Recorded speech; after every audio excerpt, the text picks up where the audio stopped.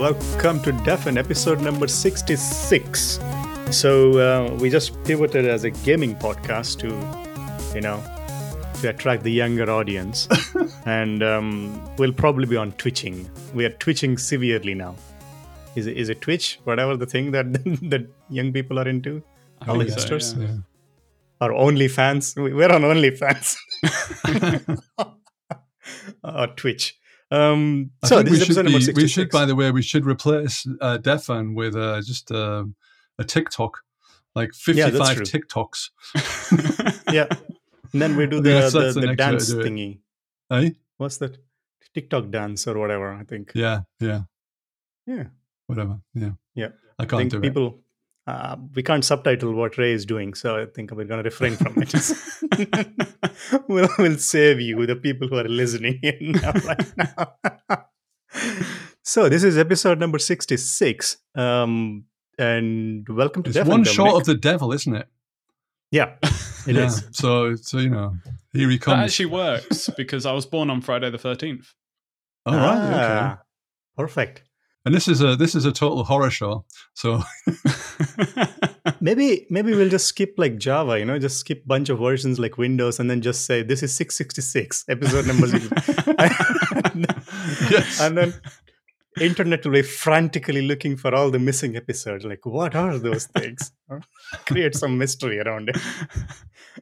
Maybe that will be a good thing. So welcome to Defen, episode number 666 with Dominic.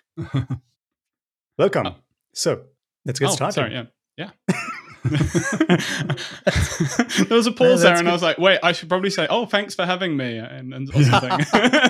Okay, that's all for today from episode number 666. So, I think Dominic, we should rename you Damien for the episode. It's pretty close. Dominic, yeah. So maybe introduce yourself. I'm Dominic. Right, remember, we're scraping the bottom of the barrel here. So. Yeah. I mean, we're at episode 666. It's the end. We're at the bottom of the list. It's some bloke we randomly pulled off the street. Didn't I tell you that? I met him at Closure Tray, last year, and I was drunk, he was drunk. Well, despite my behavior, I was not drunk. I don't drink. I was on medication when I was a teenager, which prevented me from drinking, so I never started.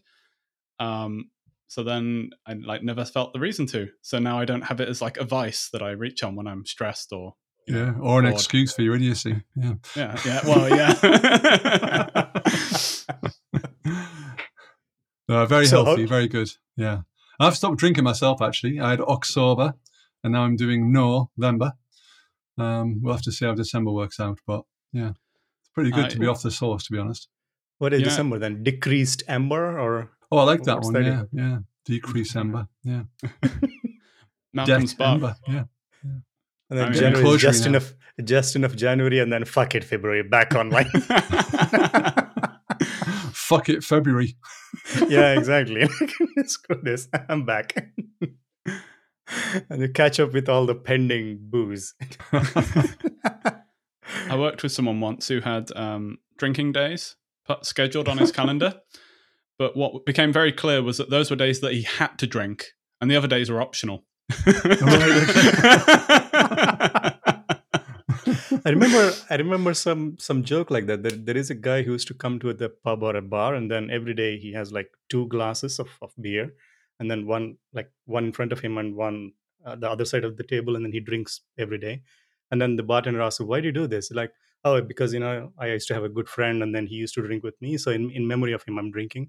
And then after some days, he only has like 1 glass of beer, and then he asks, "What happened to your friend?" He said, "Oh, my friend. This is my friend. I actually stopped drinking." So he gave up drinking. So I think it sounds like that, optional days and then have to drink days. Anyway, so that's the beer and then games. So how is the weather like? So you're from the UK. Yeah. Oh my God, we're getting desperate now. We're getting into the weather straight away. And why Sorry, Dominic. We avoiding any closure-related topics. I mean, Jesus. You know what the weather's doing here? It's grey and miserable, and you keep spitting down on me. Yeah. So on that high note, to be honest, sort of non-controversial. Epic. Brexit's going a little bit too well, actually. It's a bit annoying. So I get paid in dollars. So when Britain does poorly, I get paid more because I strategically convert to pounds when the pound isn't worth as much. And because we're so close to a deal, people are like feeling like it's going to happen, so that they've got a bit more confidence in the pound. I mean, it doesn't help that people are very worried about the US right now. So the dollar is plummeting. And we're not quite managing to kill ourselves as quickly. So now I'm a bit out of pocket. It's a bit of a knacker for me, actually, because I get paid in dollars as well. And the euro versus the dollar is really fucked, So I've had a big haircut recently, So Donald Trump's rated my performance and decided it's not good enough. Then why don't you switch to getting paid in cryptocurrencies, like Dogecoin or something? So much less volatile. Exactly. They're going to be like flatline exchange rates. So that's going to be amazing. Always paid in I don't know, 2 bags of salt or whatever. Anyway, so speaking of money and work, so how did you get into Clojure, Dominic? There's this great little group down in Exeter, which is in the southwest of England. And I moved there. My partner's family is from Exeter. So we moved there for the summer, and I was like, okay, there's this Clojure group. I lived in Wales prior to that, and there is no tech groups. Like, people look at you funny if you say that you touch computers. So I lived in the southwest for a little while, and there's this Clojure group, and I was just like, it's a chance to hang out with technical people, so I'm going to rock up. And they were just really welcoming and just very, I don't know, they sold me on Clojure. So I went away for the month between the two meetups and played around with this. I hooked up Minecraft to Clojure. I set up a REPL inside of Minecraft, and I went back the next month and I was like, look how much cool stuff I've been doing. And at the time I was a freelancer, so the next job I got, I did in Clojure. So that was how I started playing around, and I started building out this full web application.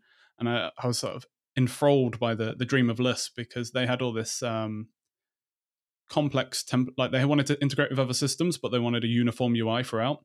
And I was like, I'm going to just build up this DSL in Clojure, and it's going to be all lispy and hiccupy, and I'm just going to output the different template formats automatically. It's going to be so awesome. Was it? Well, I didn't get to that point in the project, unfortunately. They had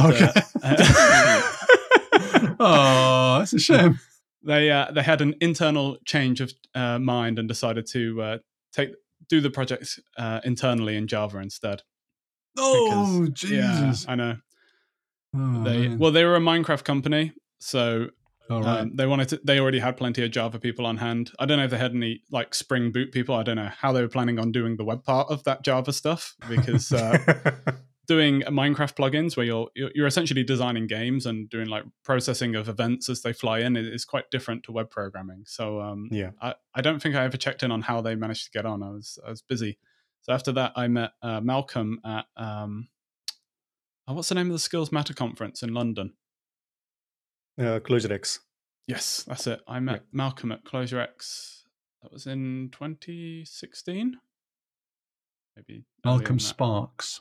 Yeah, Malcolm Sparks. Malcolm X.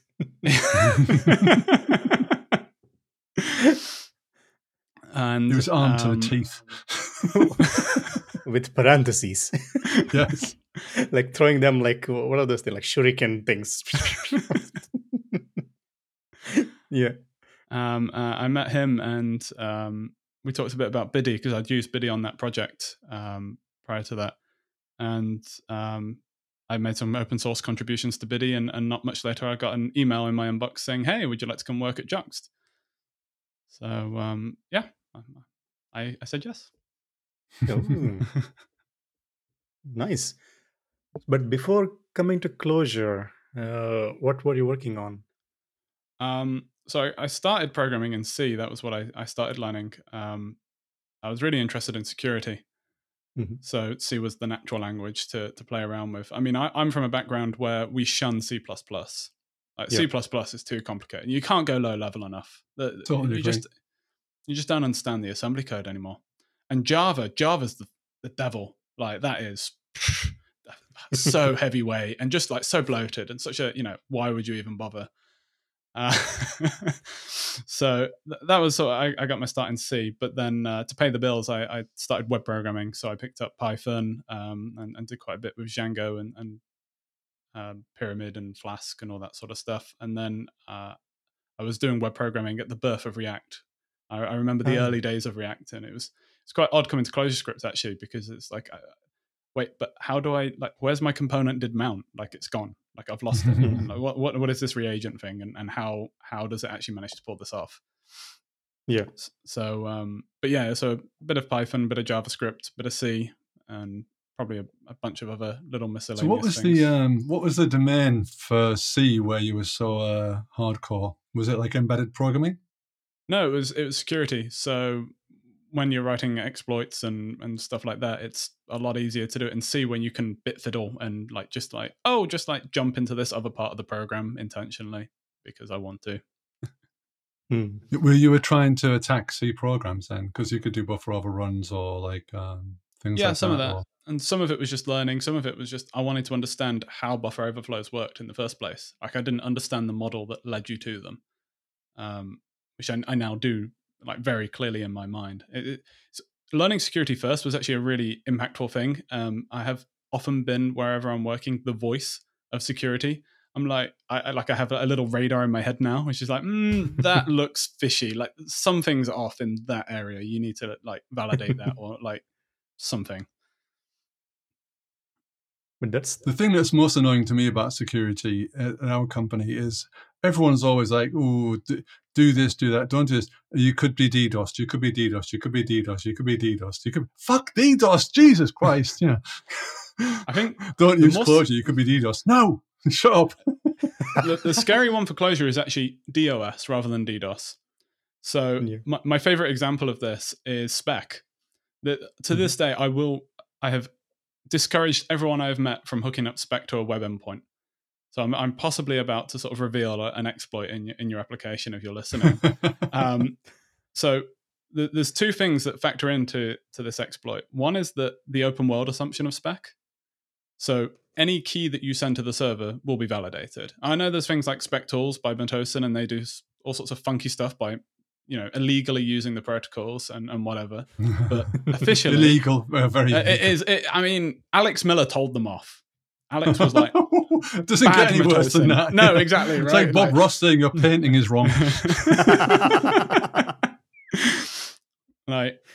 That's a bit of a low standard, right? It's not like Bob Ross is known like Michelangelo or something. He's just a dude who paints mountains and trees. And I think we offended Bob Ross fans of the internet. So moving on. Who's next? So there's this open world assumption that every key that comes in will be validated. So if there's a library, let's say, for example, it validates a string and it takes 500 milliseconds per character because it's doing some kind of, cryptographic verification.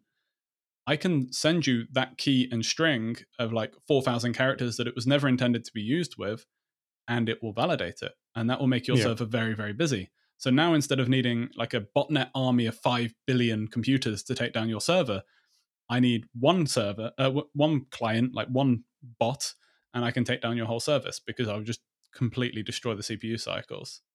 Yeah. So please use Spec. That's what you mean, right? Well, it's an alpha, so you shouldn't use alpha software.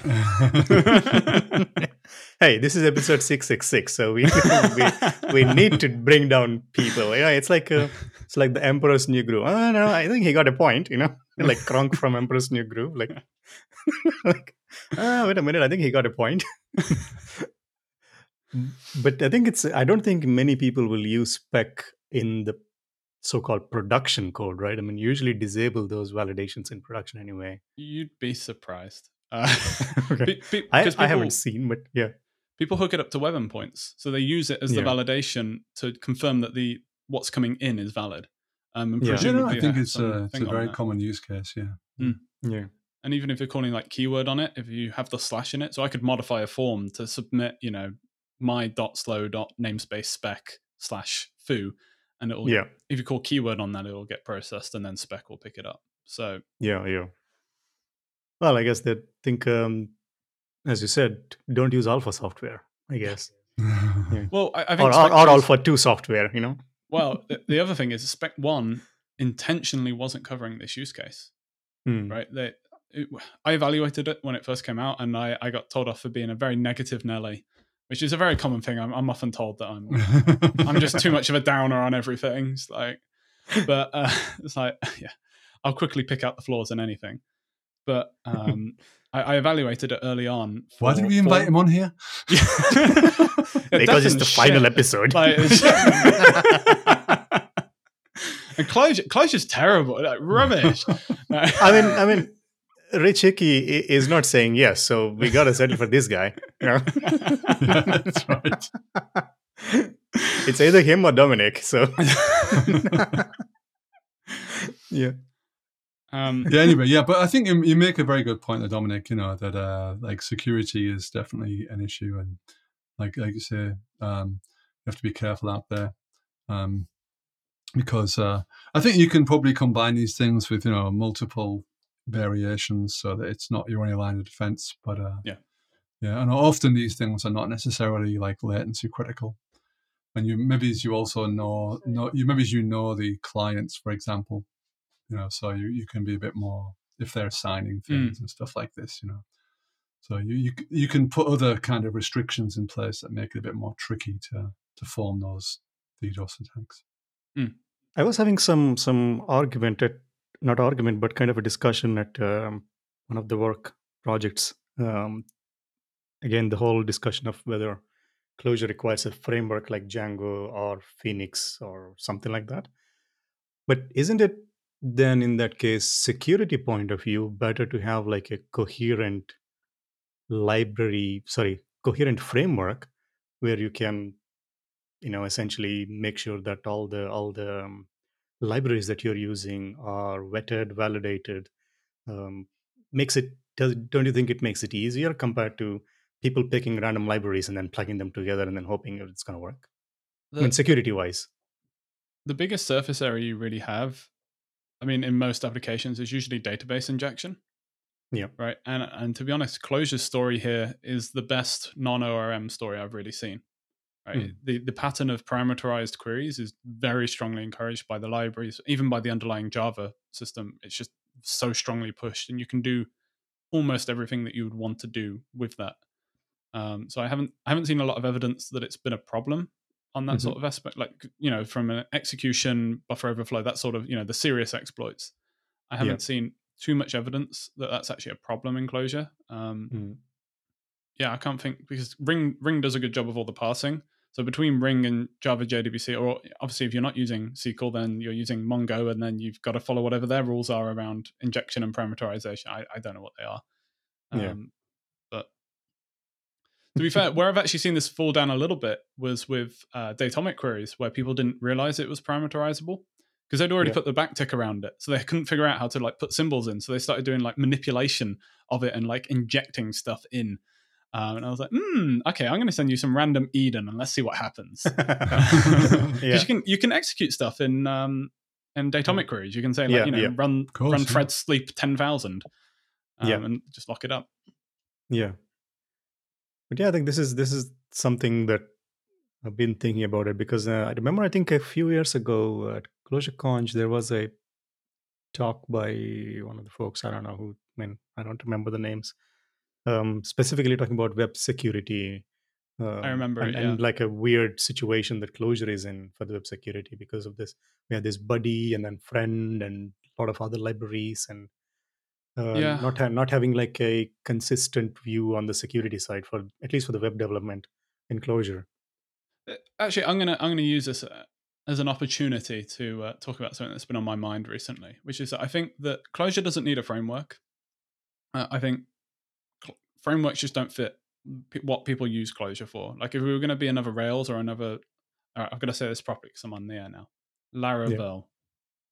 I always say it like Laravel or something like that. I always get it wrong. Anyway, like if we were going to be another one of those, Laravel. I think it's named after some person, so you have to pronounce it how the person's last name sounds or something. I don't know.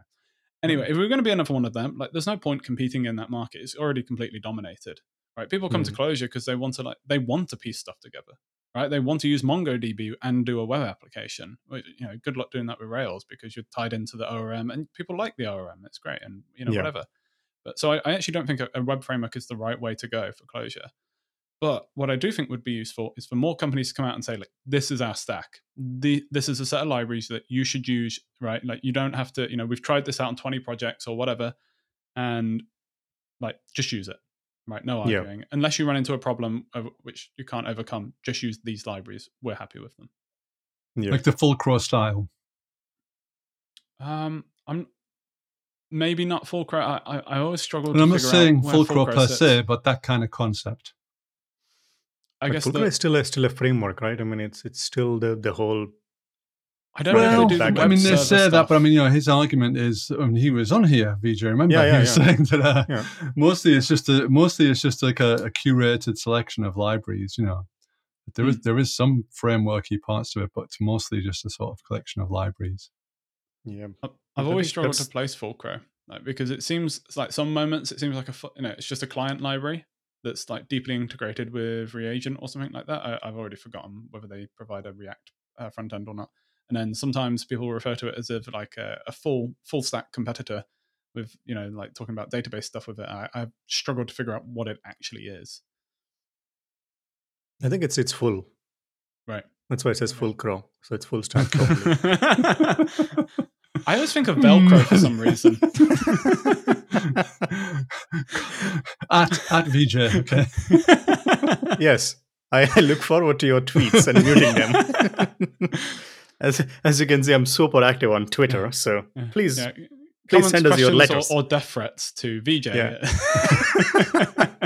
Please write, write to the editors. I think in terms of like framework or like let's say a list of libraries, I think people like Matosin and Juxt do that, which is quite good. But what do you think? Because I think one of the issues, I guess, is that they might say that, but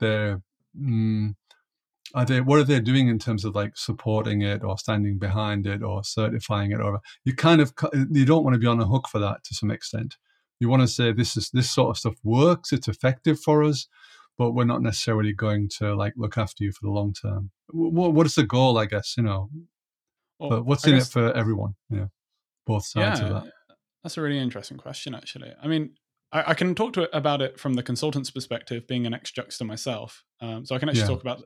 I worked a lot on Edge. That was a big project for me. It became a passion project that I worked on the weekends. Sorry. So for Edge, the motivation was really that consultants start more projects than anyone else.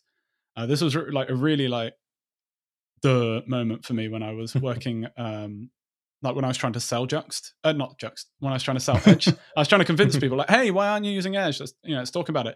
So, I'm not starting any projects, and I started this one 2 years ago, and I just don't care. I was like, oh yeah. Like I work at a consultancy. We start a new project every couple of months. So like having something I can update, having a dev system that's all nice and refined that I keep pulling in, that's actually really valuable. It's not as valuable when you're working on like a single project for 5 years. It doesn't matter as much. So that's why a consultancy like puts this together. It just seems so immensely valuable to them, and they keep hearing this. Oh, we need a framework, so it kind of like fits with what the community is asking for. Vaguely it runs along the lines of what they're doing. Juxt were a bit more supportive of Edge. Well, I don't mean to compare it to Talvi, which is Matosin's thing that's a little bit vaporware at the moment. It's a README with a list. But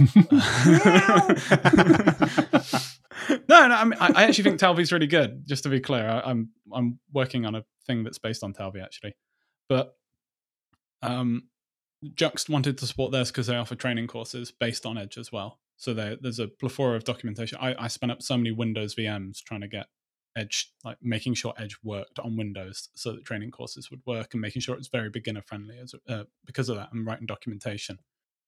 You've suffered for your art. Yeah.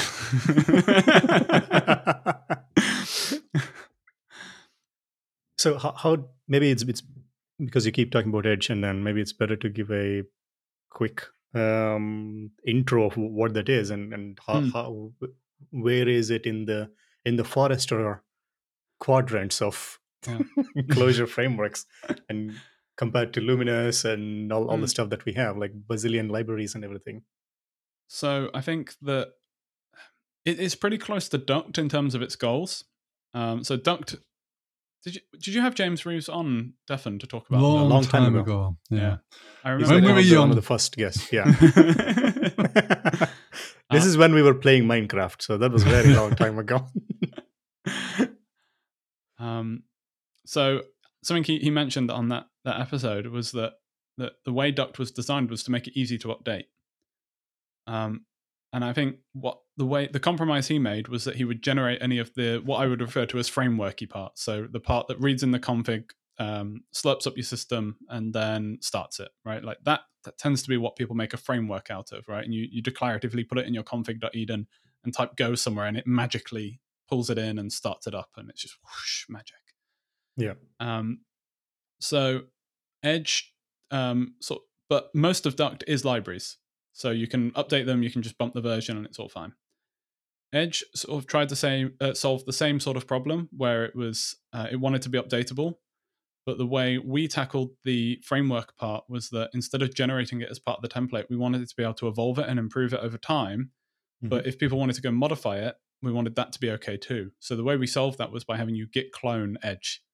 So you could modify it and then merge in origin again, and the frameworky part would update unless you'd made a conflicting change.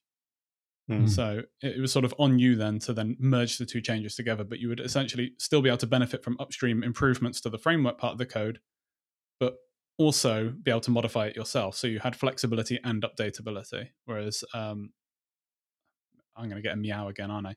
Duct generated the framework part so that you were on your own at that point. And that was something that was a design goal for Edge, was that we don't leave you on your own. Partially because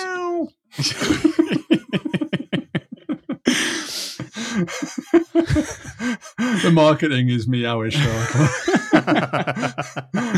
These are the guys, they leave you on your own. Well, I think it's also fine, right? Because there's downsides to the Edge approach too, which is that you end up with this Git history that you perhaps don't want, right? My name ends up as a contributor to your private repo.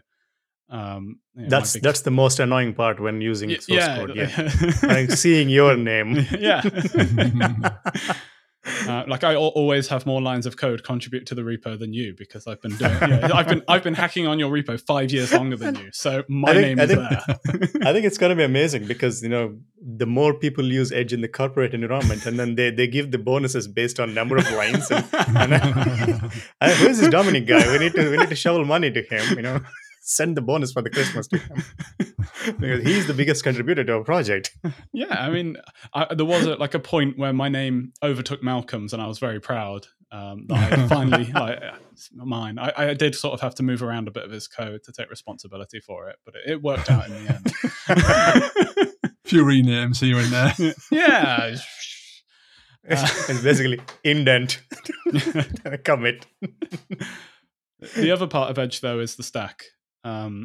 So it's using Yada, it's using Biddy, but that's just generated as part of the template. It's not really a thing. So you can use Edge and rip out the Jux libraries, and it still is useful, I think. But it was definitely there to promote Jux libraries. Yeah. So it's more like a source code framework, if that is a thing, rather than, so there is no the migration and upgrade path for non-source code frameworks are going to be a bit different, I think. Then just before we go into that for a second, now that you have, because I sort of I've just caught up with what you were talking about in terms of Git cloning, etc. Yeah. So you basically go to a company and you fork the repo into a private repo of the company, and then you're off and running. Okay, I get it now. Exactly. So now we've got better tech with deps.eden. we can avoid that completely, I guess, because you can just put a dependency on the Edge repo, and then you don't take any of that bullshit because, so is that what you would do now?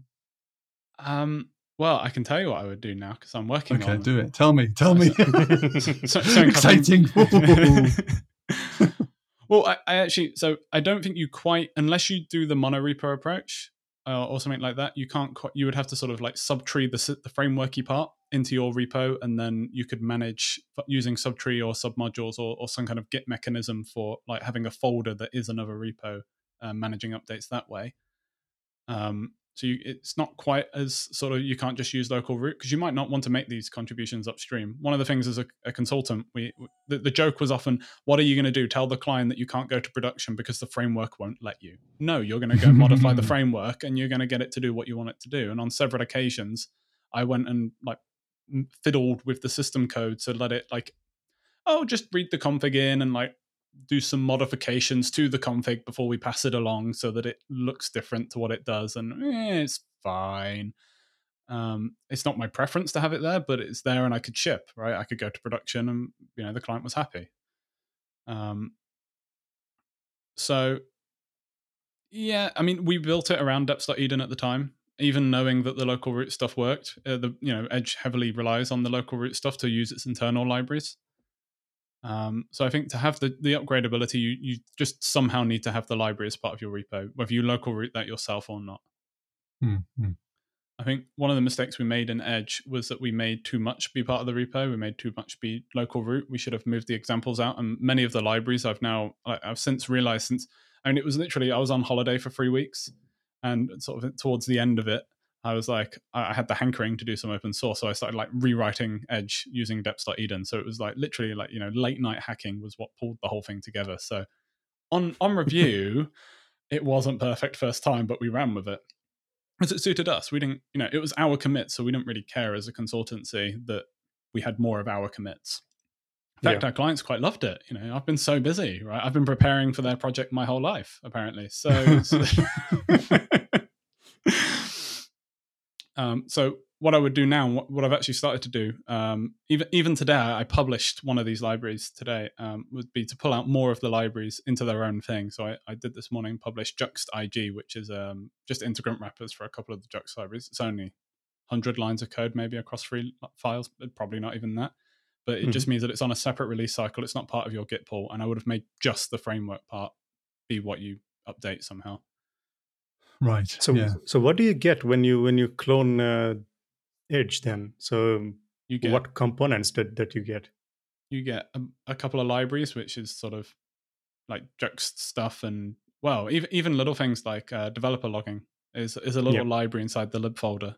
That one I'm a bit more like, maybe it's useful to have it there because it's another one of those things where it's like there's a logback.xml in there that is fine for 99% of the time, but sometimes you might have a very chatty library that you want to adjust from warn to info so that it shuts up during development. And like it's useful to be able to just say like, hey, I'm just going to modify this logback.xml, and like when you get pull, if there's been changes, it'll probably merge fine. Yeah. Why do you have it like that rather than as a sort of project template, for example? The reason is entirely for that updatability, because let's say we're consulting on, say, 5 projects at the same time. I mean, this particularly affected me. So at Juxt, I had the role of sweeper. So I would be on multiple projects at a time, and I was there to sort of like fix things and just like deal with stuff. So I would jump on a project and say, wait, why am I getting all these logs from this library? Like we solved this problem, and I would git pull and like I would merge in the latest Edge, and all the problems would go away, and I'd be very happy. So any bugs that I found recurring across multiple projects, I would then put into Edge so I didn't have to see them anymore. Because I got very frustrated before Edge having to fix the same bug in several places, especially when, after like the 4th project, you're like, you think you fixed it. So you're like, this must be the same bug again in a different way, and you don't go look for the obvious thing. And it just became very, very frustrating. But I think that's useful to the community as well, right? Why not be collecting all of these? Like TNS 45 has driven me absolutely nuts throughout my Clojure career, because so TNS 45 is a bug that was raised against tools namespace, where if you've compiled ClojureScript and put it on the class path and then do a reset, it will reload the ClojureScript source files, which is fine unless you have protocols in there, which will then reload the protocols, completely break your reset. And it's just like this annoying thing. And it makes it look like some particular library is broken, like Biddy, because Biddy uses protocols and it broke everything. So it was absolutely infuriating. And so then I've come up with a general purpose fix, stuck it in Edge, and I never saw that problem again. And it was wonderful. Yeah. I mean, I like that you remember the Jira issue number. So it's burned in my head. Like the number of times, like you have a T-shirt that says, I have a workaround for TNS 45. Talk to me about TNS 45. I mean, it was quite funny actually, because like when people would join projects where, like, we were on a customer that had their own tech team that were doing Clojure and they weren't using Edge, I would get messages from people, like from Juxters on the team saying, "Hey, I've run into this. Do you know what it is?" And I'd be like, "Fucking TNS 40 again. I told you to use Edge. This wouldn't have been a problem."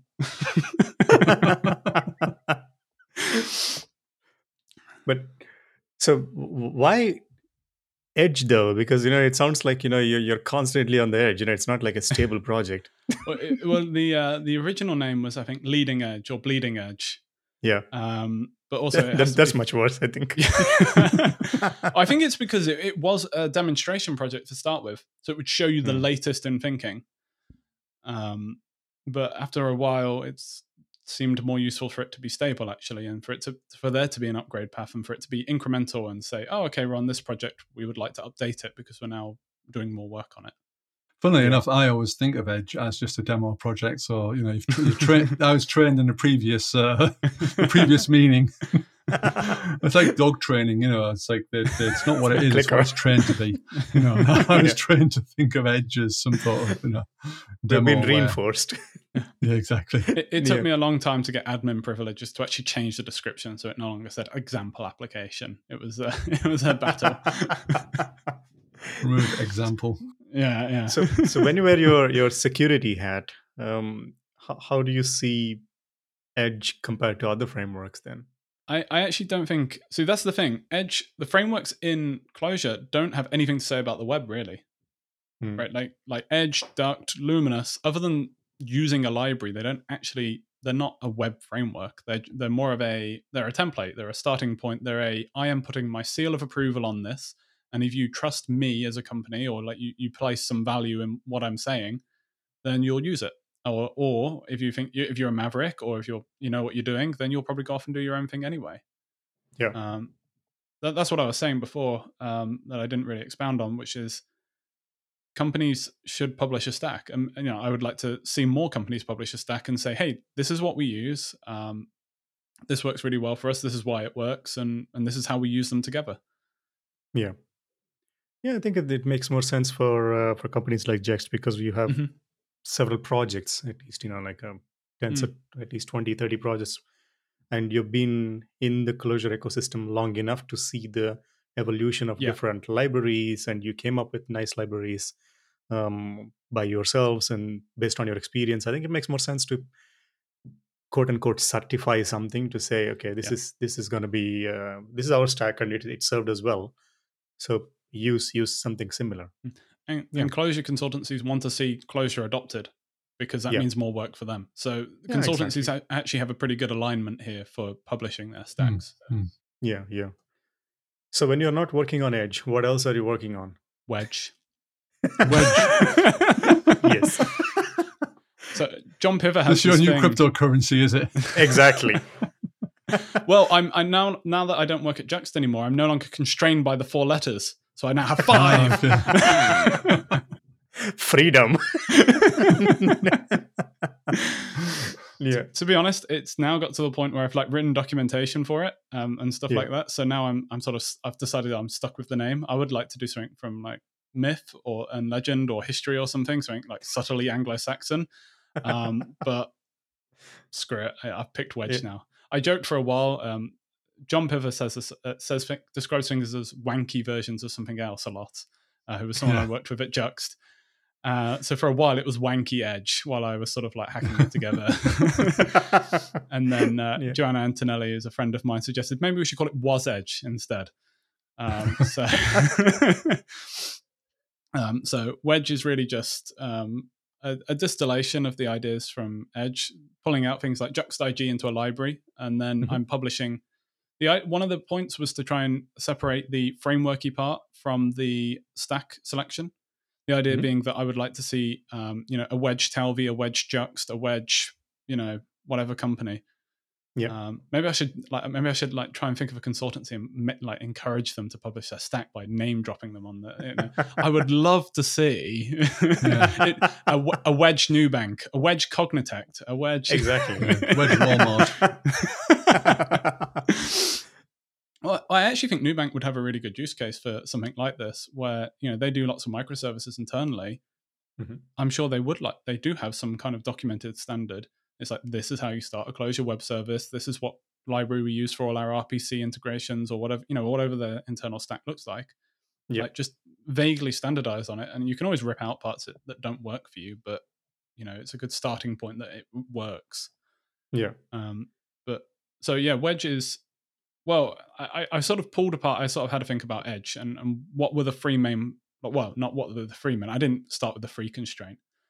I started with what were the main problems that it was solving? How do I tease these apart? Because there's this wonderful quote in Rich Hickey that's always stuck with me, which is that when you pull something apart, you can put it together in novel and interesting ways. So you can change how it goes together, which I just think is sort of fascinated me with that's what simplicity is really about. So I was trying to sort of pull apart Edge, and I've spent many months and lots of writing trying to figure out what is Edge.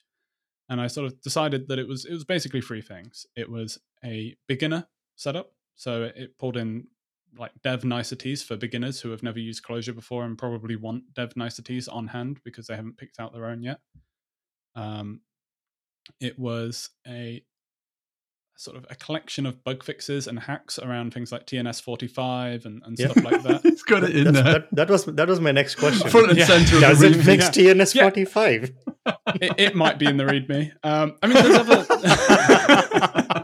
So it's a great way to describe that you don't care. You don't want to care about TNS45. I care because it's driven me fucking nuts. You don't want to have to care. You want to live your life not knowing what TNS45 is. So just let me take care of it for you. I really wish we'd had you on episode 45. This would have been so good.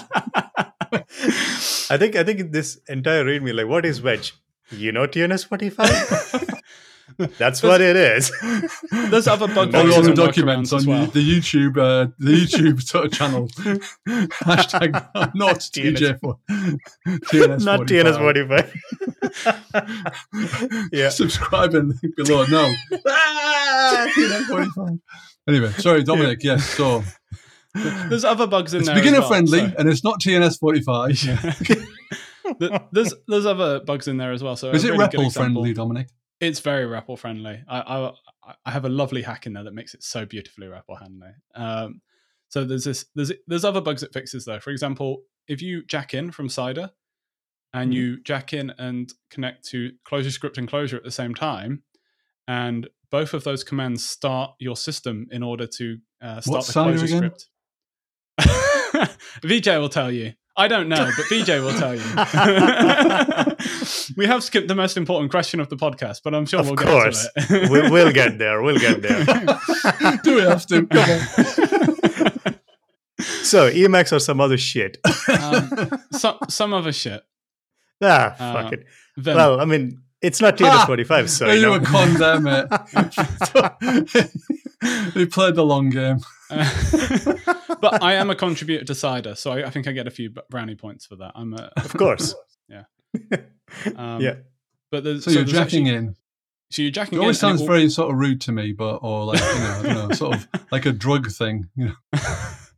I guess it sounds a bit like like jacking into the cyber matrix or something like that. The matrix, that's it. Yeah. But it will actually tell me, run. go on, you jack into the REPL. And it will run these init scripts simultaneously, which means there's actually a race condition there. So one of the other things that one of the little things that Wedge has accumulated is locks in strategic places to stop you from getting these spurious jack-in error messages. That people occasionally encounter, and when they do in a beginner training course, it's very embarrassing to say, "Oh, kill it and start again," or even just frustrating because you've waited 10 seconds for your REPL to start and it's just blown up randomly. So it's just one of the many hacks that we've collected, so that's made its way into Wedge as well. Yeah. But there's even little nice things in there. Like, for example, I came up with this neat way where I will run CLJ Condo in the background to build up the cache if you have Condo installed, which means that when you're linting files, if you've already linted the class path, then Condo will give you warnings about like, oh, there's an arity error in this library usage, which I think is really cool and it's wonderful. But it can only do it if you've run it against class path and you've kept it up to date. So what I do whenever you start a JVM with Wedge on it, I would just fork out to Condo in the background and populate that cache. And I did nudge Mikhail a little bit and get him to add proper caching to Condo that's jar based, so that it doesn't take as long in the background. But just little things like that where I can improve a lot of people's lives by just putting this fix in one place. And I just think that's a very valuable thing for the community to start doing, which is like that's valuable to anyone using Condo. It's valuable to everyone, essentially. Not just because I assume everyone's using Condo, but because it doesn't degrade from building microservices or anything. It's just useful. Yeah. So the usage of Wedge is pretty much similar to Edge then. So you clone the repo and then you start it? Or do you have a template? Or So as part of the teasing out, I separated out all of the framework stuff into its own little bubble, so that as much as possible could be in a library form, which means you can update it and, more like Duct in that sense. Okay. The framework aspect is still there, and I haven't figured out, I'm thinking what we talked about earlier, essentially, Ray, which is that if you want to fork the system, you do a local root and you set up a Git subtree, and it's you keep it updated that way. Yeah. Or the other aspect is maybe I can keep it simple enough, or I can build an abstraction for building abstractions. Because you can solve any problem by adding another layer of indirection. That's true. Of course. Oh, yeah. That is devil's advice. You can have a high order abstraction. So, I'm still going to evolve what the framework aspect looks like right now. Right now, it's a lot of loading common code from ugly places, and maybe you shouldn't copy that as an example, but it works for me. Yeah. It works on my machine. So you're going to ship it as a Docker image now, are you? Is that the idea? Exactly. Is that your hint? Yeah. You actually can't. Yeah, you have to use my Docker image, and you have to load code into it over the network. You have to use a socket REPL and send your code to you. Hey, that's what cloud is, right? I mean, we just need to run our applications on your laptop. And this is the security guy speaking now. It must be fine. Yeah. The hosted service is coming later this year. It'll be $10 a month for no, I'm sure it's just completely free, but it's using your machines and your AWS account to mine cryptocurrency. It's no problem. So it's going to be Wedge as service. Was. Well, at least you wouldn't go for wedgie,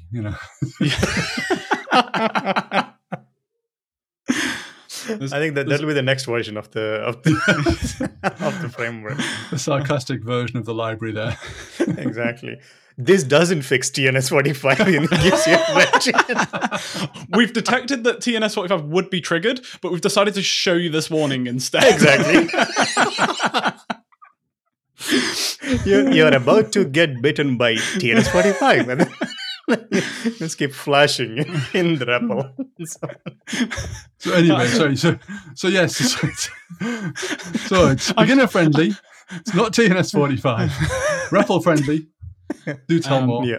One lovely thing about it, and this is something I spend a little bit of time on, and I have a tendency, I'm very active in Slack, which means I nudge people to do stuff. I'm very lazy. I get other people to do the work so that I can do the minimal amount of work that I have to do. So I nudged Alex Miller and got AdLib free. So we're on to version 3 of the AdLib branch of Toolsteps Alpha, which allows you to dynamically load dependencies into your running JVM if you're using deps.eden. That is good, by the way, because I talked about this on a while ago, and he was like, yeah, maybe he's one of these days. So you've nudged him. Oh, good man. Yeah. Yes. Well, kudos. Well, we're on to AdLib 3. He still hasn't committed, but it's evolving. Okay.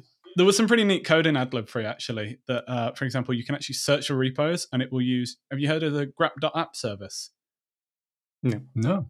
It will search for closure repos with a similar name on grep.app if it can't find it on Maven or in Clojars, and it will suggest a Git dependency to you based on an existing closure repo. Yes, if you search Cheshire, it'll find the GitHub Cheshire repo. I thought that was pretty cool, but I'm not using that. All I'm using is the dynamically add to class path stuff. So the beginner, one of the problems with the beginner friendly stuff is that it tends to bloat the class path. So you don't want it to be part of the main dependency, because you want to take that to production, or actually, if you've got your own set of what I would call a mise en place, so like scope capture might be part of your mise en place, or SpyScope, or HashP, or or Rebel, or one of the, a bajillion libraries that you've built up for your personal workflow. So I call this the wedge mise, which is it's a beginner friendly mise, and you can use it, and it prints out lots of messages and tells you how to use it as you go along. And what it does is it actually dynamically loads the dependencies it needs. So it will fetch HashP, SpyScope, and a couple of other things on the fly. So you don't bloat your class path out. You just have to have this adlib free during development. I even have Rebel in there, conditionally loaded. So you can start the Rebel main without having a dependency on Rebel in your project. Nice. Yeah. I can even then do closing. These are nice innovations, actually. I think I mean, this is, to me, these kind of things are the heart of what Clojure should be becoming. This whole Git dependency thing is epic. And now having this kind of stuff where you can dynamically load libraries, this is where we can get away from this Java shit, basically, with all this kind of like fixed class path stuff, So it's really a really fantastic innovation. Yeah. You can, how like everything is a monkey patch in Ruby. I worked with a Ruby guy once who, this has been burned into my skull, and I wish I could forget it. So I'm going to share it with you all and burn it into your skulls forever. He showed me TNS 73. He showed me this wonderful library for Ruby that would hook into the require system. And if you required something and it couldn't find it, it would go onto Stack Ruby Overflow Gems, and find a matching function God. Evaluate it. So that like you could just like dynamically load stuff into your router. Like you just call the function and it would try and find it and make it exist. Did it at least go for accepted answers? Yeah. Because that would be at least some quality there. Yeah. I mean, eventually it is going to be like that, right? Because I think most of the coding these days is copy-pasting from Stack Overflow anyway. Yeah, exactly. So, I think that was the point, right? Exactly. It's just going to get it from... The entire program will be built around Stack Overflow. You just keep typing questions like, how do I do this? And then one patch comes in from Stack Overflow. And then, how do I do this now? Another patch shows up. I think it's like programs writing programs, and then we don't need to do anything. You just will the function into existence. That's it. No, but generally, this is really nice. I'm impressed by that. That's something which I think if we can democratize those kind of things, all the better. This kind of stuff. Because I was doing something very similar. I do something similar for this like multi-REPL thing that I use on the apropos. So and it's very nice to be able to just say, okay, I haven't got this library now, so I want to add it to the REPL. But this machine is remote to me, so I can't even. Well, of course, I could log into it, but that's not what you want. So, but of course, it's a dangerous thing as well. You can load anything you want, I guess, to some extent as well. But you have to trust people, anyway. And everything has to be. The whole idea of a lot of these things is, if they're playthings, then they should be disposable and burnable, and no one should worry about them. But obviously, for development. What should we say? Development affordances. These kind of things are great. Eventually, you probably do want to get rid of that in production. You probably want to turn it off. But it does come in Wedge. Just to be clear, in case anyone panics, it is a dev only dependency. Is the tools namespace stuff? Not tools namespace. But I'm just going to keep bringing it up now. Tools steps alpha stuff. But the other thing that we're interested in doing, and this is not really, it's a sort of similar concept, is that you can put Clojure into databases and set, come on, hear me out. There you go. No, I was actually going to say, have you talked to Malcolm about this? You should bring him back on because. All right, okay. No, that's the thing. So you put Clojure into a database, and then what you want to do is you want to, very much like the blockchain type of thing. You want to say, okay, particular contracts execute at particular times. So you want to be able to version these bits of information, but keep it keep it in your database because that's a nice way of versioning things. Whereas, it's got immutable data. Git is a pain in the ass to deal with in the closure world. Things like Crux and Datomic are very nice for that. It's all very, you have the same set of rules, but in fact, you want a particular version of it. It's really easy to make that kind of facility available for yourself, and then you can just load it in, evaluate it, and off you go. Yeah. I know and then add specs to it. On that. Say it again, VJ. And then add specs to it. Well, you do want that, yeah, for sure. Yeah. So it's to keep the database busy, Why is it not doing anything? Oh, let's give it some specs, and I'll just let it validate some shit. So yeah, I'm paying for this computing power. So anyway, spoiler alert that the Cruxes people are working on that. Well, I don't know if it's going to be part of Crux, but I think Malcolm gave a talk about the Holy Trinity, like data code or something like that, which was based on this idea of like putting code into your database because code is data and blah blah blah blah blah. It's really funny. I mean, we go back to like another cycle of PL SQL, stored procs, back to square one. But this time it's got to be different. Like, yes, that's true.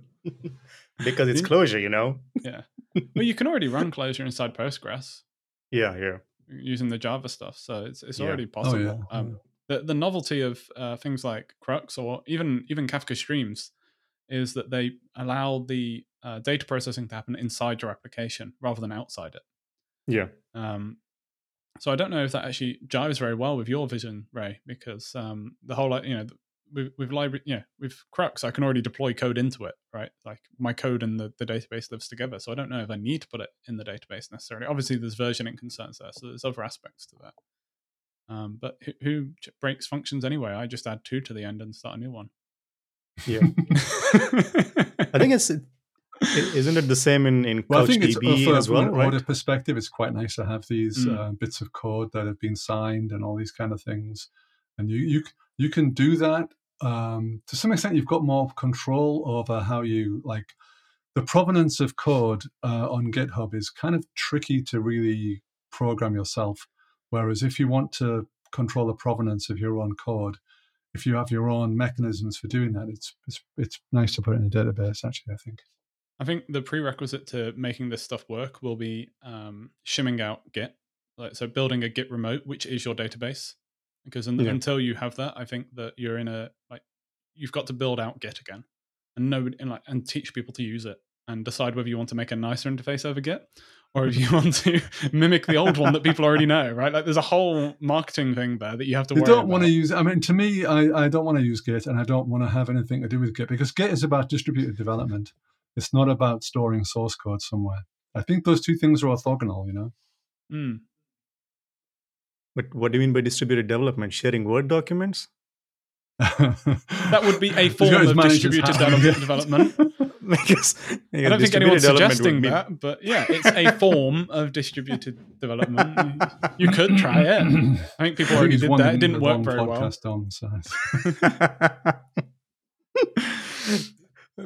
But without the code, I don't see Git is still at its core is just like a database, right? It's a data storage engine, and that's it.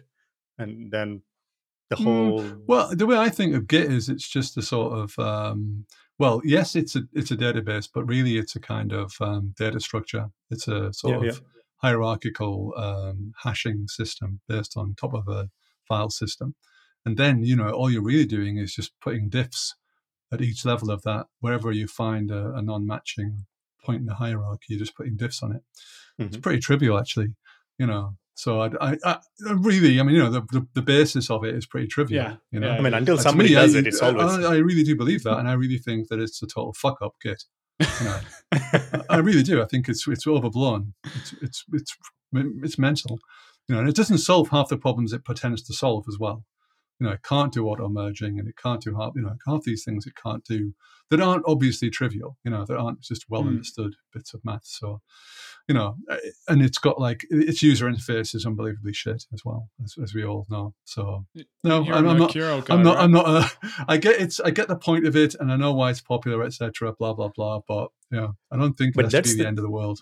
I think that is something that we're talking about. Like, Jack's saying, this is our blessed framework, and then people using it. And then Linus is like, this is what I built for myself. Go fuck yourself. And then everybody's like, yay, we're going to use this thing. Like, okay. Well, I mean, he said, this is my problem and I'm solving it for myself. That's what he said. He never intended that this is going to be like everybody will switch to Git and then complain to him.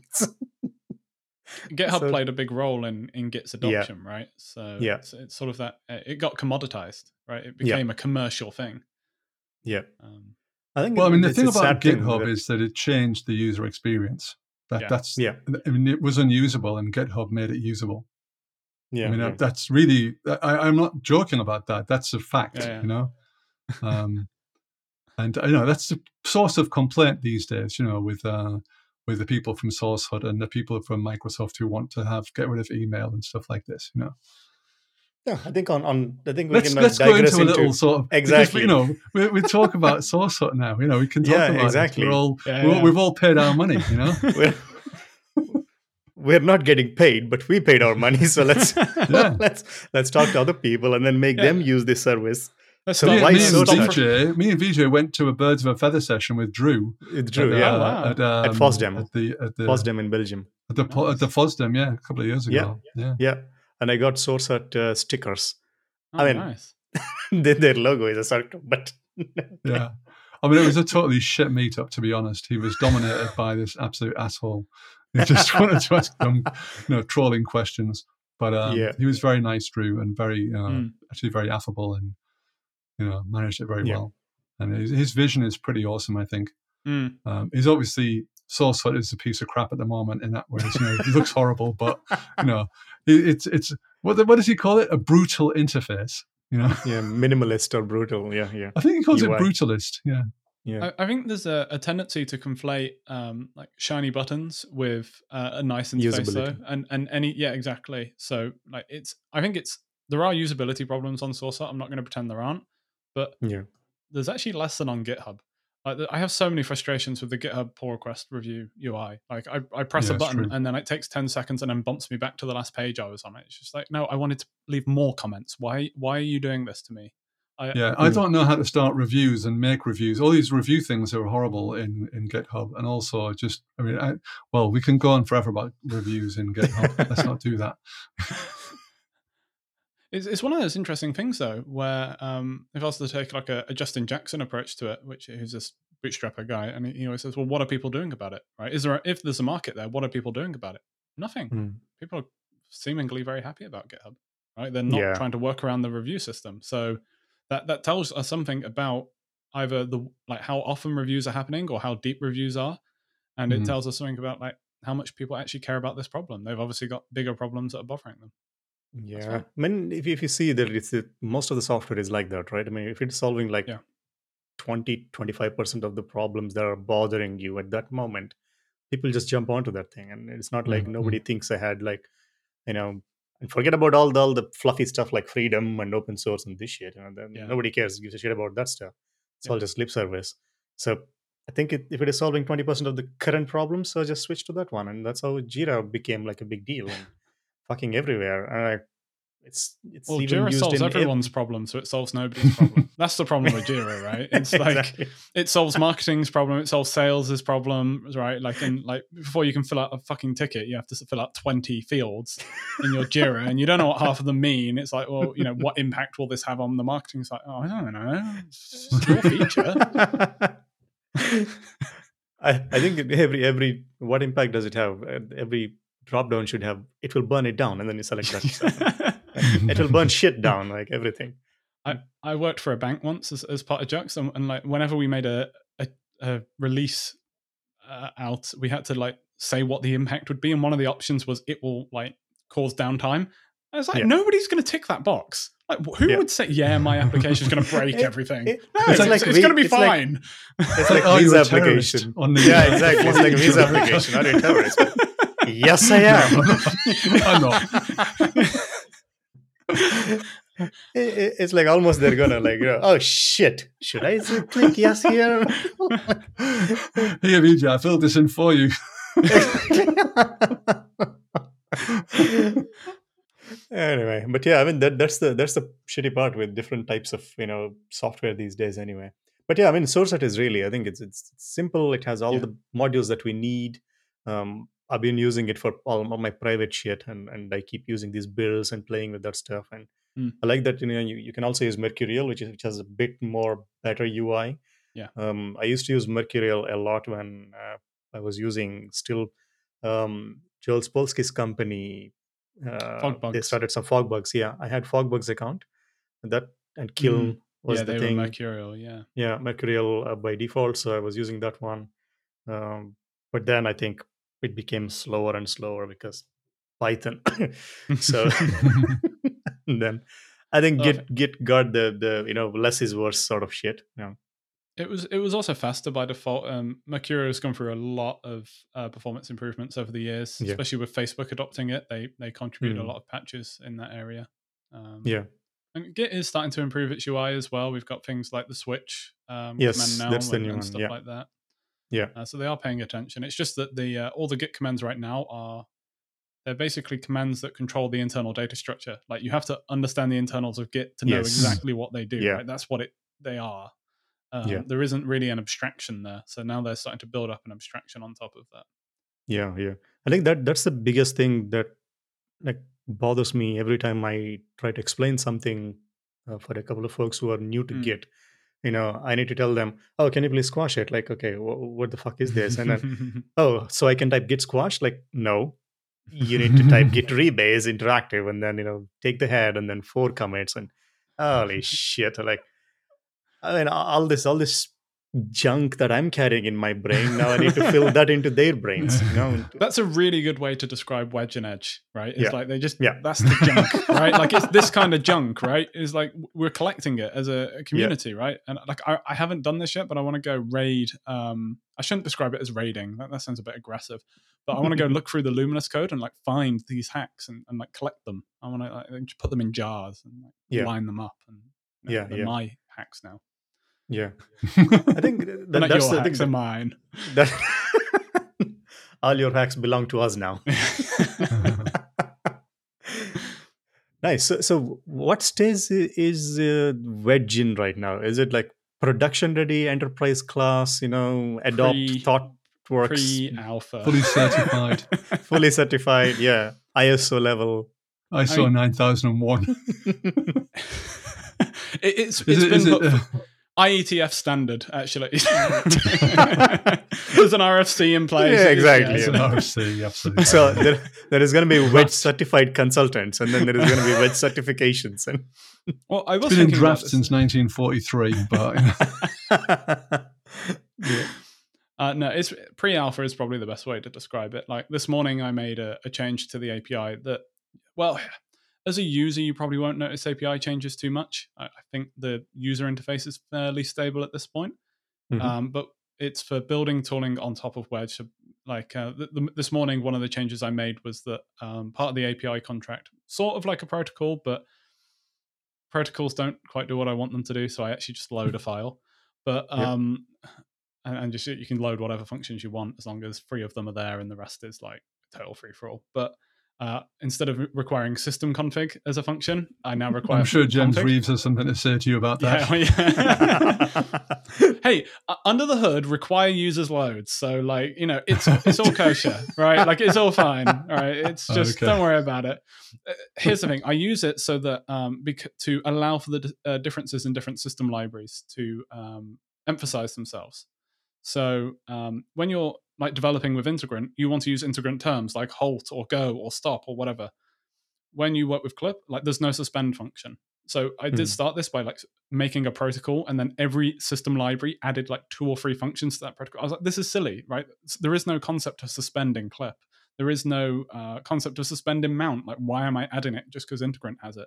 So I used the load capabilities to allow it to, you say, I want Integrant, and then it just loads a file which brings in all the Integrant stuff, and to make it transparent so that you can just refer it indirectly rather than having to go to some other namespace and refer it.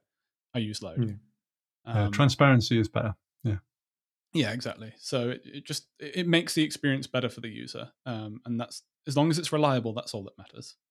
Yeah. So just so I understand, then, I mean, it's a web thing, but like one of the things that the problem with the web is that it's everything, you know. So it's like it's like saying, oh yeah, it's like a building.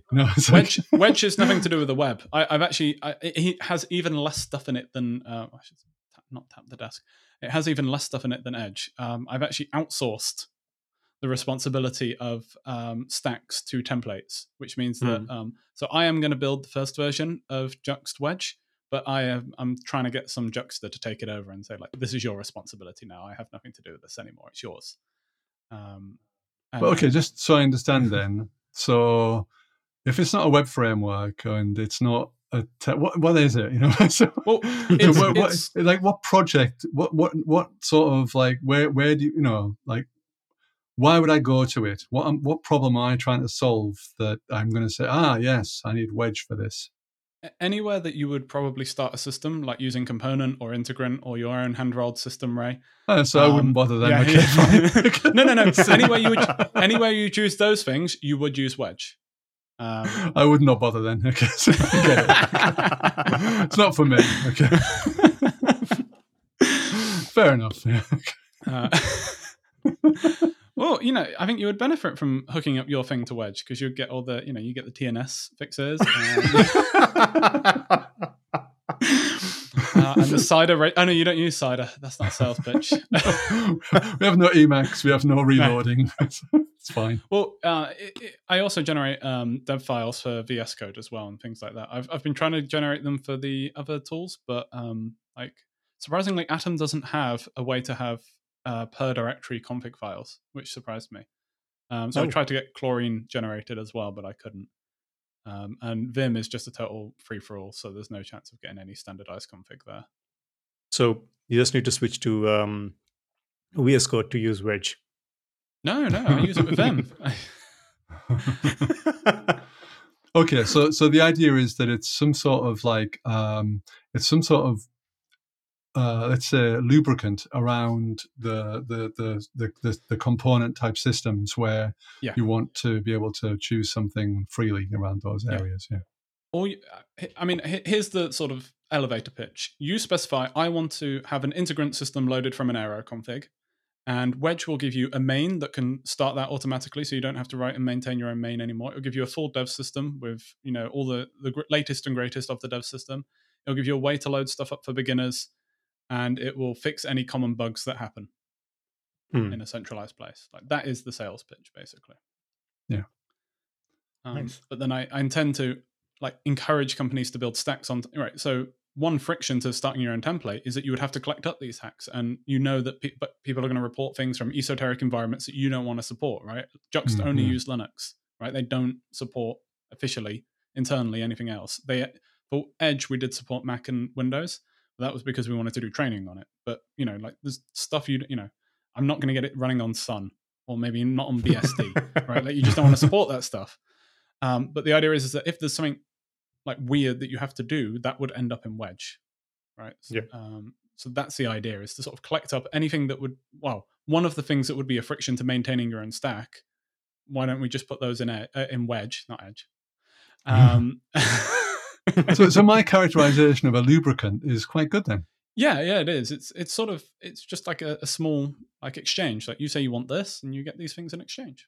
Malcolm and Co can have it as WD-40, so it's 4 letters. Well, I think what will happen, because I no longer maintain Edge, right? So that's Jux's responsibility now. If they want to break it or turn it into a template, whatever.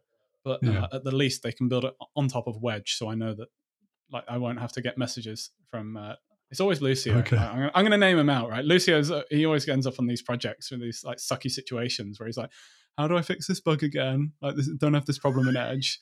I'm like, "You do this, and you just copy this code from Edge here, and copy that bit there, and fiddle with it a bit." I can stop getting messages from Lucio. So right.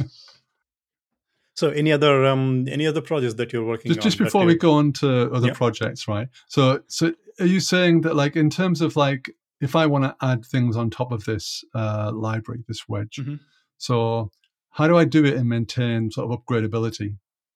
Well, for the most part, so it depends what you want to tweak. So for the most part, you won't be fiddling with stuff. The only sort of real like fiddle point is the system code. So if you want to develop which is something you would want to do, right? You don't like integrant or component. You have your own thing. I don't know what you do. You like def stuff in a namespace or something, like a madman. But you have like whatever your process is, right? So you would want to define your own system. So to do that, you implement four functions. A function called config, which let's say you're doing a defs in a namespace, maybe you would read from an environment, or maybe you would just return nil, right? Maybe there's no way to configure your system. You return a start function, which starts your system based on the config and any options that were passed in, a stop function, which stops the started system, and a load dev function. So you implement these four things, and then Wedge is able to provide you the dev system, the main, and stuff like that. So I might actually be able to use it. Yeah. Oh yeah, definitely. No, yeah, definitely. I would I haven't tested it out yet and figured out how unergonomic it is, but hypothetically, yes, it should be like something you could feasibly do. So far, I've only done Aero and Clip and Aero and Integrant as combined pairs because we're thinking about using Mali for our configuration. Mali? I would call it Mali. That's the problem of being on the internet, right? It's sort of like I say it how it sounds. I would call it Mali. Do they actually have I say Mali because that's the word for jasmine in my language, in my native language. So it sounds similar to Mali, and then sounds okay. Yeah. So I don't know how Tommy pronounces it, to be honest. No. I think every project should have remember when the Linux audio configuration, like this is Linux Torvalds, and I announced Linux as Linux or something. Like everybody used to use that to test Linux. So I think every project should have like a audio file that says how to pronounce this shit. And I still can't pronounce his name, but you know how Peter Paternosaurus has that on his readmes, doesn't he? Yes. Yeah. Peter Tsao.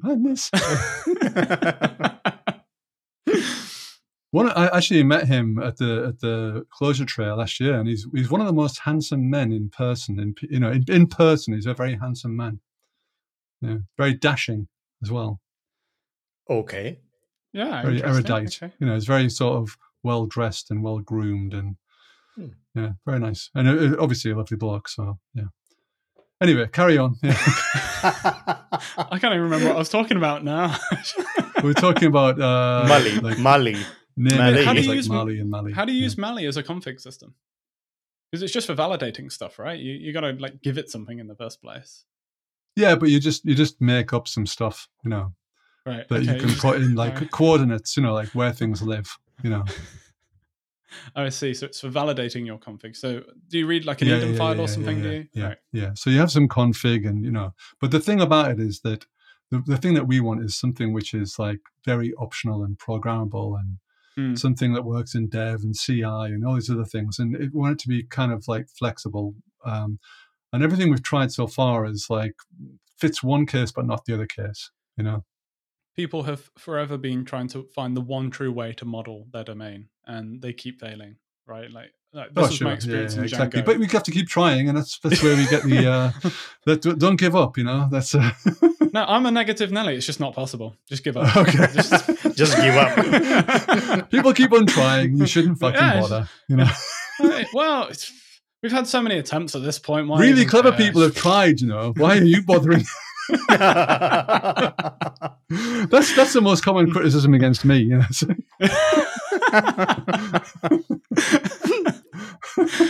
No, I think Mali's really cool, and they've come at it from a very pragmatic standpoint. So I've watched all of their complaints against Spec 1, and all the things they've tried to make Spec do that it doesn't do, and they've made those work under Mali. So they've been very pragmatic about a common set of use cases. So I think that while it probably won't allow you to model the whole world, it will allow you to model perhaps 90% of it that's sufficiently good.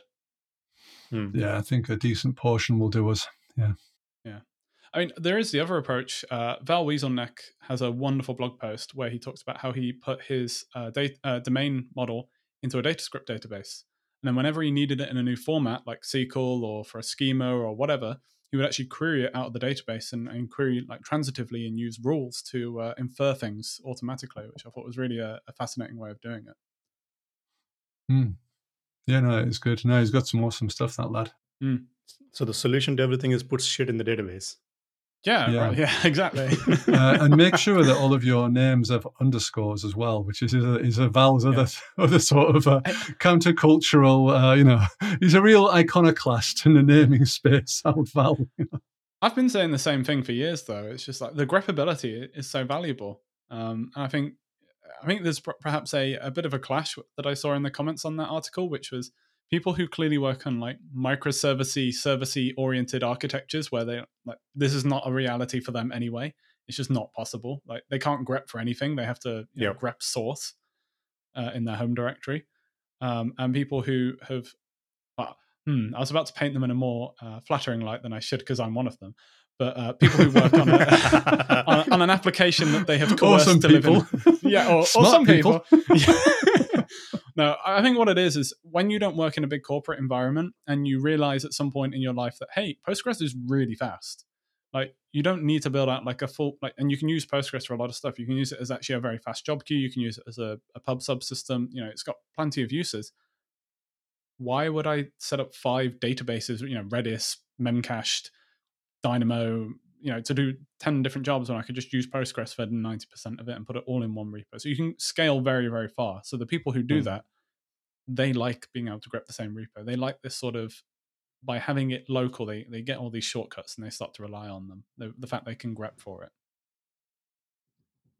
Yeah. I think that's it's a shortcut, right? I mean, I want a key value system, so let's use Redis instead of paying any attention to design or deployment problems or everything. I think the argument of Val, which I think is probably the killer argument, is that if you use these kind of like kebab style things, then you're kind of on an island.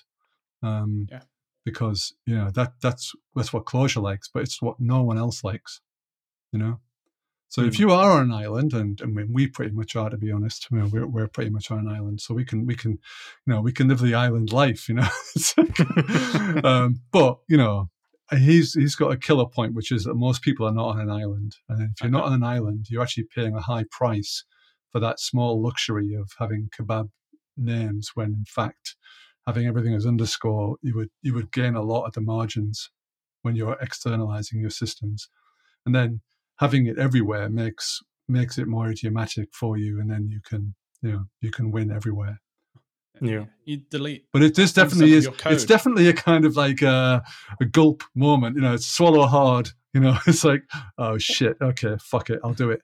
Well, I think part of the problem is the phrasing, right? People don't see, they see like, oh, kebab case is the Clojure way. Well, no, because like symbols and keywords, they can have underscores in them.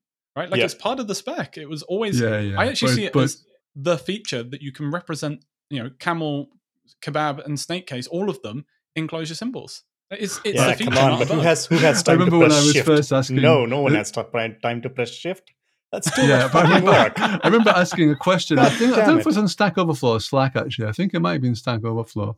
But I asked a question, and I was coming from a Java background. I ended up having camel casing something in Clojure. And some bloke said on the Slack, I'm pretty sure it was not on Slack, on Stack Overflow, yeah, this is the answer. But by the way, don't do that because they'll all laugh at you. and I think he's kind of right, it's a kind of cultural thing, but well, I guess it depends in the circles you hang out with, right? You obviously hang out with very rude people. But in other languages, I think it's also the other languages, there is a syntactical restriction, right? You cannot do this kind of shit. So in Clojure, we have the freedom to I don't know, kebab case, snake case, camel case, I don't know, hot shit case, whatever that we want to use. So. But I think let's not be wrong though. I mean, I think the default is kebab case everywhere. Oh yeah, so, that's true. There's no point in arguing that is the culture is what the culture is. Yeah. But but I like the fact that someone can pipe up and get some kind of like support for saying, yeah, maybe the culture's wrong. Yeah. It's got some defects. It's got some defects even. Yeah. Yeah. Anyway, so let's get back to the other libraries that are projects that you're working on. Anything that you want to highlight? Well, I was actually going to ask you, what do you want to talk about, right? I don't know what's interesting. It's all interesting to me. Right. I think we've had enough. We're an hour and a half in. Let's stop. I think VJ wants to ask you a very important question now, but well, we did already. Oh, we did. Oh, we covered it. Okay. Oh, yeah. It wasn't the answer you were looking for. Yeah. But what type of some other shit, by the way? So, what do you use in your day-to-day thing? I use Vim hooked up to Cider. Okay. So, not a lot of people know this, but Cider is split into a closure part as well, and Calva, Vim Fireplace, Vim's Conjure plugin as well, and obviously Cider itself, Cider.l, all use the same common backend. So I'm a contributor to that. I have actually, for my sins, I did make a contribution to Cider.l in Vim.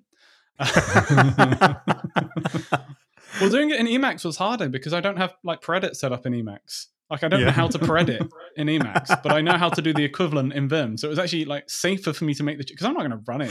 I just made the change. I was like, I just need to delete a flag so that it wasn't marked as safe anymore. Yeah, or unsafe. I marked it as safe. So like I'm part of the ecosystem. I'm supportive of Emacs. My stance is strongly that you should use what you're comfortable with. Yeah, I think the nice part Cider is doing is becoming LSP sort of way, right? So you get all the features in all the editors, not just one specific thing. Yeah. So I think that's the Orchard aspect is really good as well, because then you can just take the libraries as a tool builder. So it's pretty epic. Yeah. No, Bujadar has done great work there stewarding that one. Yeah. That's true. The thing, maybe is the last thing that we should talk about, Dom, actually, is something that me and you started to talk about at the event in Leuven, actually, in Belgium. Packaging. Which was about jars. And because, I'm a jar hater. Same. And, just like I'm a sort of, component system hater. No, but I'm joking about all these things, by the way. I'm just sort of, not a great fan, but I don't really judge harshly people who use them. But I'm not a fan of the jar, only in the sense that, like I see above, I'm a big fan of running things dynamically in the spirit of like Clojure and Lisp. So jars to me always seem like they're snapping things off, and like, it's handy for certain distribution cases, but really just run the damn thing from the source code. What's the point, So you have something, I think, which does distributions, which is sort of just enough of a jar. I think you said that was your pitch to me. Yeah. What's that thing again? Pack. So Pack tries to be a little bit unique in that it doesn't actually compile an uber jar in the same way that Leiningen does. So what Leiningen does is it sort of tries to find all the files. So there's this thing called the class path, which is a list of places to check for things. So when you actually set up a source folder, you're actually adding the source folder to your class path. So what Leiningen does is it collects everything up on the class path and just smushes it together into one jar. Now, this results in some very horrible code internally and like actually broken behavior in a couple of cases. So for example, if you have multiple data readers on the class path, Clojure's behavior when it finds duplicate keys in them, right? So if you've got, I don't know, db/id defined twice, it's actually to throw an error and stop the REPL from starting at all. Leiningen will just silently merge them together. And that's before I even point at Leiningen's. I'm very good at being downers on everyone. Meow. Right? I start every project by crucifying someone else's. That's just the... The other thing, like Leiningen has a horrible. I think that's just a plugin, though. In fairness, Leiningen is not crucified completely. No. Well, there's two other things it does that drives me nuts. One is that it has code in it for merging XML files, like arbitrary XML files it finds. It's like, we'll try and merge these things. Like they might look vaguely the same at the end. We'll just smush them together. Like, hey, if you don't have a schema, it doesn't matter. As long as you have one root element, so fuck it, you can merge everything in XML. The code is quite horrible. Like it's surprisingly like I just sort of looked at it. I was like, I need to build a jar solution for dep-start Eden, but I'm not copying that. That's just Yeah. And bless Sean Caulfield's soul for doing that with dep-star. Like he has taken on that sort of Uberjar solution, and bless him. Well, I think there's still a few things that are like, don't know what to do with this, don't know what to do with this, don't know what to do with this. Yeah. Well, licenses is a really good example. Legally, under the Apache license, you have to retain the license. But Linigan just has a regex in it that says, "Oh, if it matches license, then just ignore it." Like, well, no, you just so if you build your jar with Linigan, you're actually violating the Apache license. So hypothetically, you could get in trouble for that, right? I was like, once I knew this, I felt responsible. I find bugs in everything, right? Like that's just I love Kyle Kingsbury's thing where he's like, I seem to attract bugs in computers, so I've made a career out of it, right? Yeah. So, counting up to 10 is a problem for computers. Yeah. So where are you at the pack? So is there an RFC for pack already? Well, what I did with pack is I went on a research adventure into Javaland, and I found that actually people have solved the Uberjar problem in different ways. So they actually they've built special class loaders that can load jars from inside another jar. So the result of that is that pack is really fast because Linigan has to like unzip a bunch of jars and then recompress them back into one. I just have to like put compressed stuff already into a compressed container. Like there's no compression happening, so it just doesn't. It's super fast. Yeah. But so what I do is pack is a wrapper. Well, pack does a couple of things. So if you're using Docker, for example, we don't need to bother with all this Uberjar stuff. I just take all of the libraries that you're using, stick them inside the Docker container. So pack can actually generate directly a Docker container or a tar.gz for import into Docker. It can even, I think, upload it to Google automatically for you. If you have a Docker registry, it can actually just push it straight to the registry. Mm-hmm. So we don't even need to bother with that Uberjar stuff. So I will preserve the class path in earnest. So we don't have to merge any files together. Yeah. If you're uploading to AWS Lambda, then they actually take a zip file containing a lib file, a lib folder with jars in. So I just, if you have any Git dependencies, I turn them into jars and then I put them in a zip folder and upload it. So that there's no problem. When you want something a bit more Uberjar-like, I use one of these funky class loaders, which will pull out jars from inside jars. Yeah. So you don't have this sort of, you don't have to worry about how do I merge together these things, because the responsibility of merging things together is actually on the library that wants to consume those things. So Clojure has defined behavior for what happens if you have multiple copies of a namespace on the class path. It uses the first one, period. Yeah. If you have multiple data readers.clj on the class path, it merges them together in a particular way. It's not just merge, it's like merge with, if there's a conflict, blow up. And it's the same. But I think, didn't Alex do a talk about this recently, about what he does with versions, like the Maven type versions as well, that are slightly different? Was it at the Clojure Tray, the keynote? Yeah, he also gave a talk at, was it in Bratislava? One of the Clojure Europe thing before it was finished. Where he talked about the algorithm. Yeah, so that's really about which jar you pick. So that's about picking the latest and making sure you don't have conflicting versions of the same artifact. But hypothetically, I mean, I've seen this in the wild because I've contributed to CLJDoc a little bit. There was, I don't know if Oz still does this, but there were versions of Oz that included Cheshire. He just bundled the Cheshire source code as part of Oz, which meant that if you then depended on Oz, you would get not necessarily the version of Cheshire you thought you were getting. And Cheshire's built on top of Jackson, which is like infamously sensitive to this sort of thing. Oh yeah. So you would have all sorts of like weird shit going on and head scratching. It was because Oz was bringing in its own copies of Cheshire and Jackson. So that's what dep.eden takes care of. What Pack's really doing is, well, Pack's handling Oz. Well, Pack is not having a decision about what happens when you have two copies of Cheshire on the class path. Clojure is responsible for that, right? Yeah. Rather than Linigan being responsible, or dep-start, or boot, or whatever. Yeah. This is really good. I think I never got to this point of the conversation with you because now I'm interested. Yeah.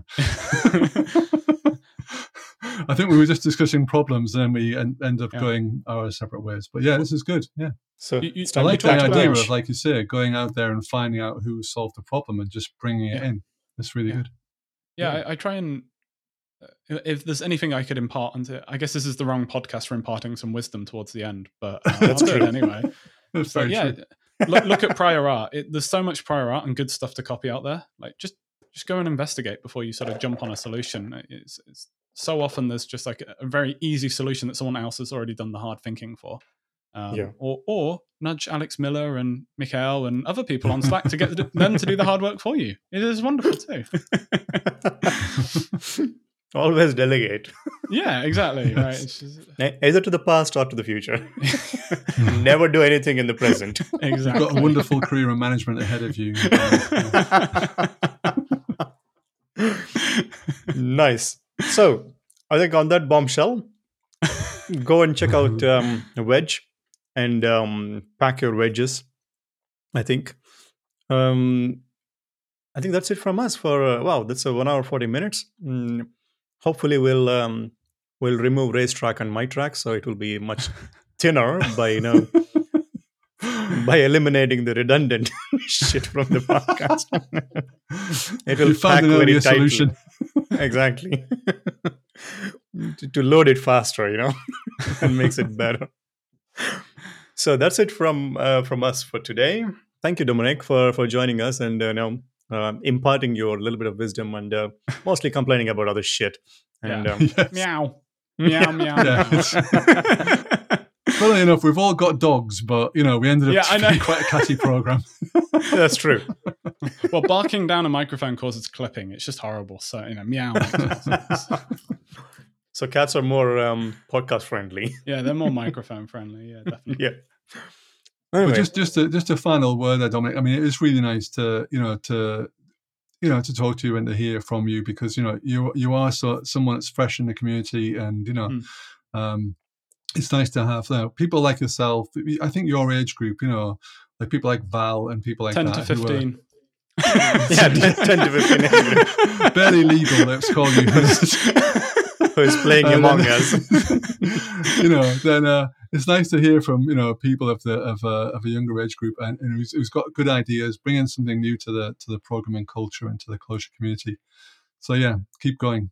And obviously, we're here to tell you that don't do that because you'll be laughed at, just like what Ray heard when he said not to use the kebab case. Oh shit! You look like you just knocked your laptop over or something. Yes. He's gone nuts. Anyway. Yeah, I mean, I think, in all seriousness, I agree with Ray. I think the newer ideas coming into the community is the most important thing, like fresh look at the things. Yeah. Because, we didn't even get to my plans for world domination yet. That's true. I've got Wedge is just the beginning. Back, I actually have a full roadmap for I am going to tackle the web framework problem at some point, right? Like I have a plan, I have notes in place, but it's like Wedge is at the bottom, and then I need a database in place. So I think I'm going to make Redis my primary database, and then I'm going to have a web framework that does stuff. It's like Yada. I can't Let's call it talk Yada about 2, Redis offline then, because you shouldn't do that. Okay. Cool. On that bombshell, we end episode number 666 with Dominic. And the silent 6. Yes. The 6 is silent. So That's thank you, great Dominic. Titles thanks. there. Yeah. Thanks for coming on the show. 666 with Dominic. Okay, we should stop demonizing Dominic. All right, thanks for having me. Yeah, and go check out Wedge on SourceHut. We'll post the links to the stuff in the show notes, and follow him on Twitter. Links, yeah, we're really good at posting links. If we can't figure the shit out, then please write to us in writing. BJ at DevNull works perfectly. PO Box number 666, somewhere in Europe. Defen. I mean, everybody knows me in Europe, so it's pretty easy. Anyway, thank you. And I hope the people who are listening, you guys are staying safe. And we wish to bring you a couple of more episodes before this year finishes, which seems to be running forever. And then good luck out there with the stuff. Bye. Bye-bye. Bye. Thank you for listening to this episode of Defan. And the awesome vegetarian music or the track is Melon Hamburger by Pizzeri. And the show's audio is mixed by Wouter Dullert. I'm pretty sure I butchered his name. Maybe you should insert your own name here, Dullert. Wouter. If you'd like to support us, please do check out our Patreon page, and you can show your appreciation to all the hard work or the lack of hard work that we're doing. And you can also catch up with either Ray, with me, for some unexplainable reason. You want to interact with us, then do check us out on Slack, Clojurian Slack or Clojureverse, or on Zulip, or just at us at Defan Podcast on Twitter. Enjoy your day and see you in the next episode.